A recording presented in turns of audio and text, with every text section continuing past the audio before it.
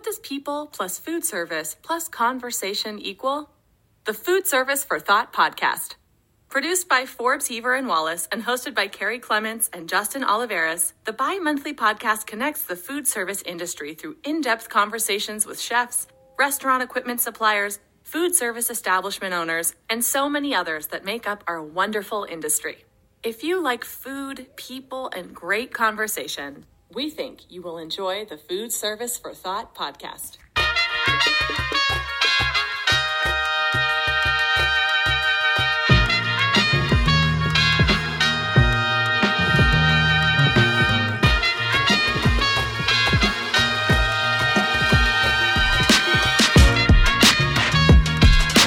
Hello, everyone. Welcome to another episode of the Food Service for Thought podcast. Today, we have a wonderful episode of Educate and Pontificate. I am Justin, along with co-host Karey. Because we like you. You gotta. That's right. Welcome, Karey. My mom was weird. That was a Ace Ventura reference, if anybody can get that. Okay, so today we're going to talk about ventless cooking. And we're going to talk about why, just like in Karey's name, why that can be advantageous and helpful, and some things to keep in mind if you're considering adding some ventless cooking equipment to your kitchen equipment portfolio. So, Karey, right off the bat, one of the things that we discuss quite often and we see quite often with customers is the current cost, or just always the cost, of hood space. And want to clarify that, when we're talking about this, having a vent hood, that's not the enemy. We're not here to bash that. Those are absolutely a critical part of kitchens, and there's a lot of equipment that need to be on there for a very good reason. And vent hoods serve a huge purpose in the kitchen. But I think as we evolve in technology and the way customers want to be served and the way restaurants want to serve customers, one of the things that has come more to the forefront is using ventless cooking. And one of the reasons for that is because it can save you a significant amount of money as an operator on hood space. And if traditional way, you would typically have, your convection ovens and your steamers and your ranges and fryers and all of that under the hood. And that would be maybe 15 to 20 feet of hood space from left to right. And that's a lot of money at $3,000 to $5,000 a linear foot when you factor in the fire suppressant system and all of that sort of stuff. So a lot of the ventless equipment can replace something like a convection oven, and with a ventless convection oven, and oftentimes offer more capacity. Crestcore is a great example of that. They have a quick therm oven that can almost triple the capacity that you would find in a traditional double stack convection oven as far as the amount of sheet pans you can use, and it's ventless. So if you think about right off there, I can save myself 5 feet left to right linear with switching to a product like that. Steamers are another one that you see that are traditionally under a hood. And we work with Amana. They are our microwave factory partner, and they have high-speed ovens. And one of the ovens that they have is a high-powered steam oven, and that is also ventless. So right there, it's got basically the same capacity as your traditional steamers would. If that also doesn't need to be under a hood, now you're talking about another 3 to 5 feet linear space left to right that you can save money on without having to have a hood. So now, instead of having all of your equipment under a hood, maybe you've got half of it. And then that other half of money that you have saved, you can reallocate or redistribute to somewhere else, whether it's in wages, whether it's in other equipment, higher quality of food, adding a day part to your menu, anything like that. So that's an example of how ventless cooking has really helped. What? I couldn't hear you. No, and this is a thing that you love, ventless cooking. You've done some seminars, and I think it's good to continue them in the office, in the test kitchen. I mean, and there's a lot of different scenarios why you need ventless. It's not hood's not always available, period. It may not even be a decision that you can make. You may think that your menu is limited because you have no more space or money for additional hood space. And this definitely allows a lot of flexibility in menus, especially adding something.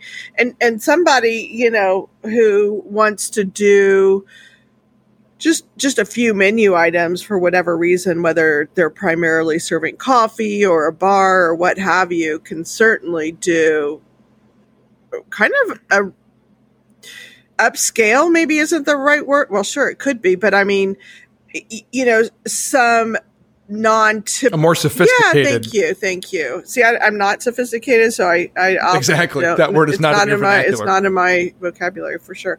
Yeah, so lots of reasons to look at ventless. Downtown areas, you often can't put hoods in because of the restrictions to ventilation, and because buildings are in close proximity to one another. So lots of different reasons. But yeah, if you're a restaurant, you want to add, or your convection oven can't keep up or what have you, it's an amazing thing to consider.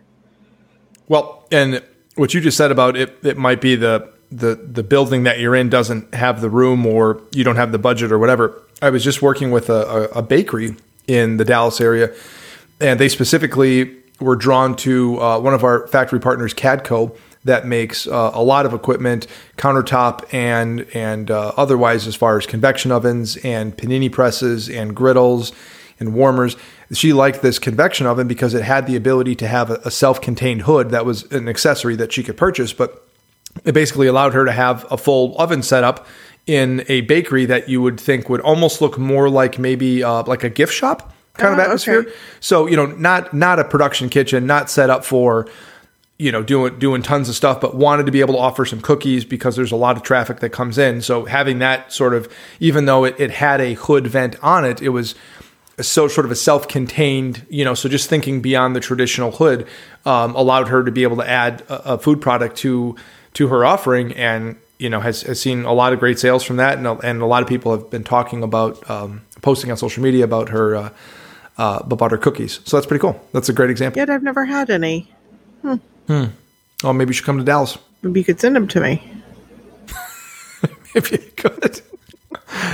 I will. Just a gut punch at the last second. You can always count on me. You can always count on me. It's a gut punch me. Yeah, thank you. Yeah. Okay.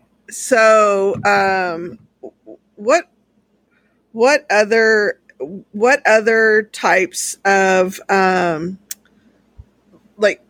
maintenance, I guess, does some of the hoodless options or ventless options provide? Or you sounded like you struggled with that question. I did, because I was trying to think of the. Yes, words are hard for me today. Words are hard for me today. But I think you got the gist of things. I'm not sure. I did. If you humiliating me in front of millions of people was. Well, listen, if you could put down that giant margarita with a beer upside down in it, so you could. I never had one of those. Yeah. Those are great. So some cleaning aspects, some maintenance aspects. So one of the things, just by default, if you have something like a hood, again, not the enemy here, but if you have something like a hood, that's going to require cleaning, and that takes a lot of time to clean.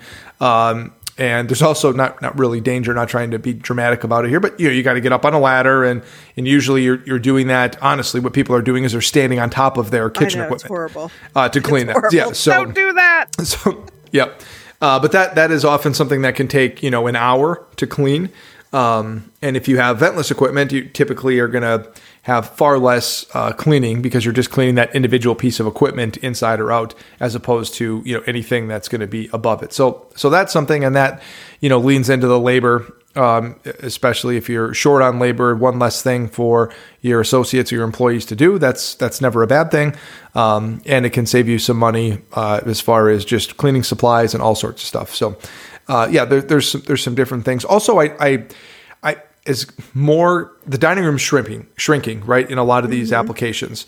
But in applications where they do want to have still a little bit of exhibition, a larger dining room, and they have they want to be able to have the kitchen be a little bit some theatrics, a little more front of the house preparation and all that kind of stuff. If you have some countertop equipment, or even some full-size equipment that's ventless, it's a little more unassuming than if you have a giant hood out front in the dining room. It's also going to be a lot quieter because those hoods have to suck a lot of things in and spit a lot of things out. So So that's another aspect, is it's a little bit of a cleaner look. More of your kitchen is able to be displayed if you're going to use some of that stuff for production or holding, and it'll be a lot less noisy because you're not having to deal with that as well. Justin, well done. Thank you. Thank you. All right, now enough of this talk about stuff. Here's what we need to talk about. We're talking about ventless cooking, Yes, right? which so means less our top 5 list venting. today. That's right. So our top 5 list today is going to be the top 5 foods we need less of. Oh, good. Get it? Look, I was Ventless. on the when you Less sent of. me the list. I'm not gonna lie, I didn't know what was gonna happen because I didn't read what you wrote mostly. Yeah, Okay. so Yes. Just what happens, folks, usually when I send Carrie an email, she just doesn't read what I wrote. I mean, yeah. There you go. All right, so here we go. Number 5. Top 5 foods we need less of. Number 5. Cauliflower pizza crust. Get over yourself. Have you ever? Get out of my I don't life. think I've ever. Have you ever had such a thing? Oh, yeah. Yes. Get out of here. That's just blasphemous. If I want pizza, I'm going to... No, okay. Hold on. Okay. People have dietary restrictions.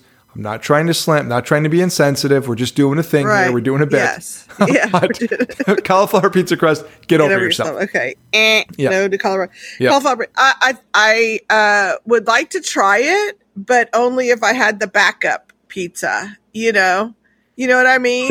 It's like, I'm not going to commit. If you want me to commit to cauliflower pizza crust, I'm not your girl. But if you, So if you had a pepperoni, thin crust pepperoni pizza in Yeah. one hand, and then you had a cauliflower pizza in the other, you could take a bite. Yes. And if you didn't like it, you still had another pizza in your other hand. yes. And Okay. I can't imagine a scenario in which the cauliflower crust pizza would be my final bite. You have to have the right bite at the end.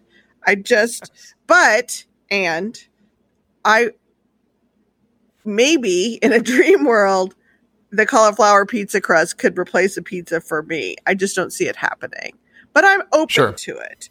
I'm not as offended by it as you are, but I don't, I'm not as big a pizza lover as you are. So there you go. Moving on. All right.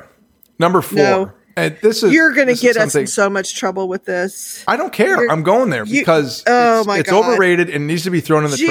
And that is okay. that is- First disclaimer: Justin's opinions are not the opinions of Food Service for Thought podcast, or most people listening to this. I'm sure. Go ahead, Justin. this is not controversial. This stuff is all going away. My generation and the generation younger than me, we're getting rid of this stuff. Number 4, food we need less of: green bean casserole. Take a hike. Yes. No. Okay, I want the height of culinary cooking in the holiday season is green beans with cans of cream of mushroom soup dumped on top of them. Okay, and then the crescendo is going to be the Crumblies. the the onions. the crumbly onions Yeah. or the crispy fried onions or whatever that just come out of a can and you throw it in there. I'd like to point this out. This is slippery slope that we're on here, and I'll tell you why. I'm not even going to. First of all, green bean casserole. I get it. Like holidays, my green beans that I like. My husband makes green beans with bacon and onion, so not a casserole. He's not a casserole guy because food shouldn't touch whatever. He eats gumbo, so this makes no sense to me. And lasagna, but whatever. Anyway, he's not a big green bean casserole, but that's his aversion to casseroles. I like them because they remind me of my grandma and my mom and my aunt who all made green bean casseroles. So it's okay. Sure. But here's your big problem.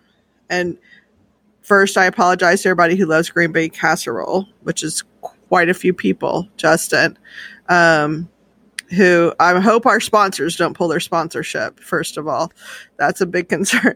But if we have no green bean casserole, we're going to have a lot less access to the crunchy onions. And that we cannot have. Those crunchy onions are amazing. So whatever. I don't. Okay. Go ahead. What's next? All right. Number 3, I'm setting my sights right on you, Lindsay Rose Nix. So you need to listen with both ears on this one. Mason jar salad. Shove it. I don't want those at all. I have never seen a more inefficient way to try to eat something than out of a mason jar. Yeah, unless it's like pudding. You could do pudding that way. Yes. Yeah. But you layer up a Cobb salad in a mason jar. No, it's not good. I don't understand. You know what that is? Lindsay, sorry. This is freaking Instagram's fault. This is some Pinterest, I don't know, whatever. No to Mason. That's really all we need to say. I'm with you. Yeah, that's it. No. Number 2, I might get some flack. Might be apropos for the holiday season. There's so many choices out there to ruin your teeth and your waistline. Why would you go candy corn? Number 2, food we need less of. Okay. It isn't my go-to candy at Halloween, or some years ago, they got really smart and did that thing where they made them fall colored also. So it wasn't just the orange and white like for Halloween, but then the fall ones with those, and then they added pumpkins like that to it. Okay. I just like to see them in the store. So I'm saying this. I appreciate the people who buy it because it's a traditional thing. I like to see it. It's not my go-to candy ever, but I also don't want to deprive all the kids of taking those little candy corns and putting them on their teeth so it looks like they have vampire teeth. That's true. Okay, you softened me up on that one a little bit. All right, and we'll round out this list here. Number 1, it's between the cauliflower and this. They both had moments over the last couple of years. They had a glow up, and now it's time just to put these to bed. They go where they belong, and this one needs to take a lap, take a cold shower, and go sit on the bench for a while and just get out of everybody's life, and that's kale. Kale. Yeah, I don't think nobody's going to disagree with you. Kale is good when it's chopped up in little bitty pieces and you don't know it's there. You know, or in a pan with bacon and you don't know it's there. So that's, everybody's like, well, isn't it good when you like saute it with bacon? I'm like, you could saute a car tire with bacon and it would taste all right. Yes. So yeah, I don't want to hear that. But yes. Okay. So we got cauliflower pizza crust, green bean casserole, mason jar salads, candy corn, and kale. Those are the top 5 foods that we need less of as we round out today's episode of Ventless Cooking. I agree. So Carrie, thank you so much for joining us on another episode of Educate and Pontificate. In all seriousness, we hope we were able to shed some light on a few things that can help with ventless cooking. If you have any questions, please let us know. And in all not seriousness, we hope that we armed you with some good information the next time you see someone eating a kale salad out of a mason jar with a side of cauliflower pizza. You can tell them to leave your house immediately. I just hope we don't get hate mail on the green bean casserole thing. That's true. Yeah, we might.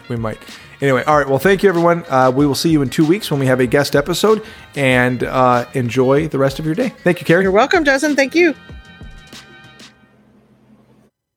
Thank you for listening to the Food Service for Thought podcast. We hope you enjoyed it. And a big shout out to Forbes, Heaver, and Wallace and everyone on the team for producing the first ever food service rep driven podcast. Please subscribe, rate, and review. Oh, and go eat out at your local restaurant or grab some takeout or delivery, even if you are just in the mood for some apps or dessert. Every bite helps.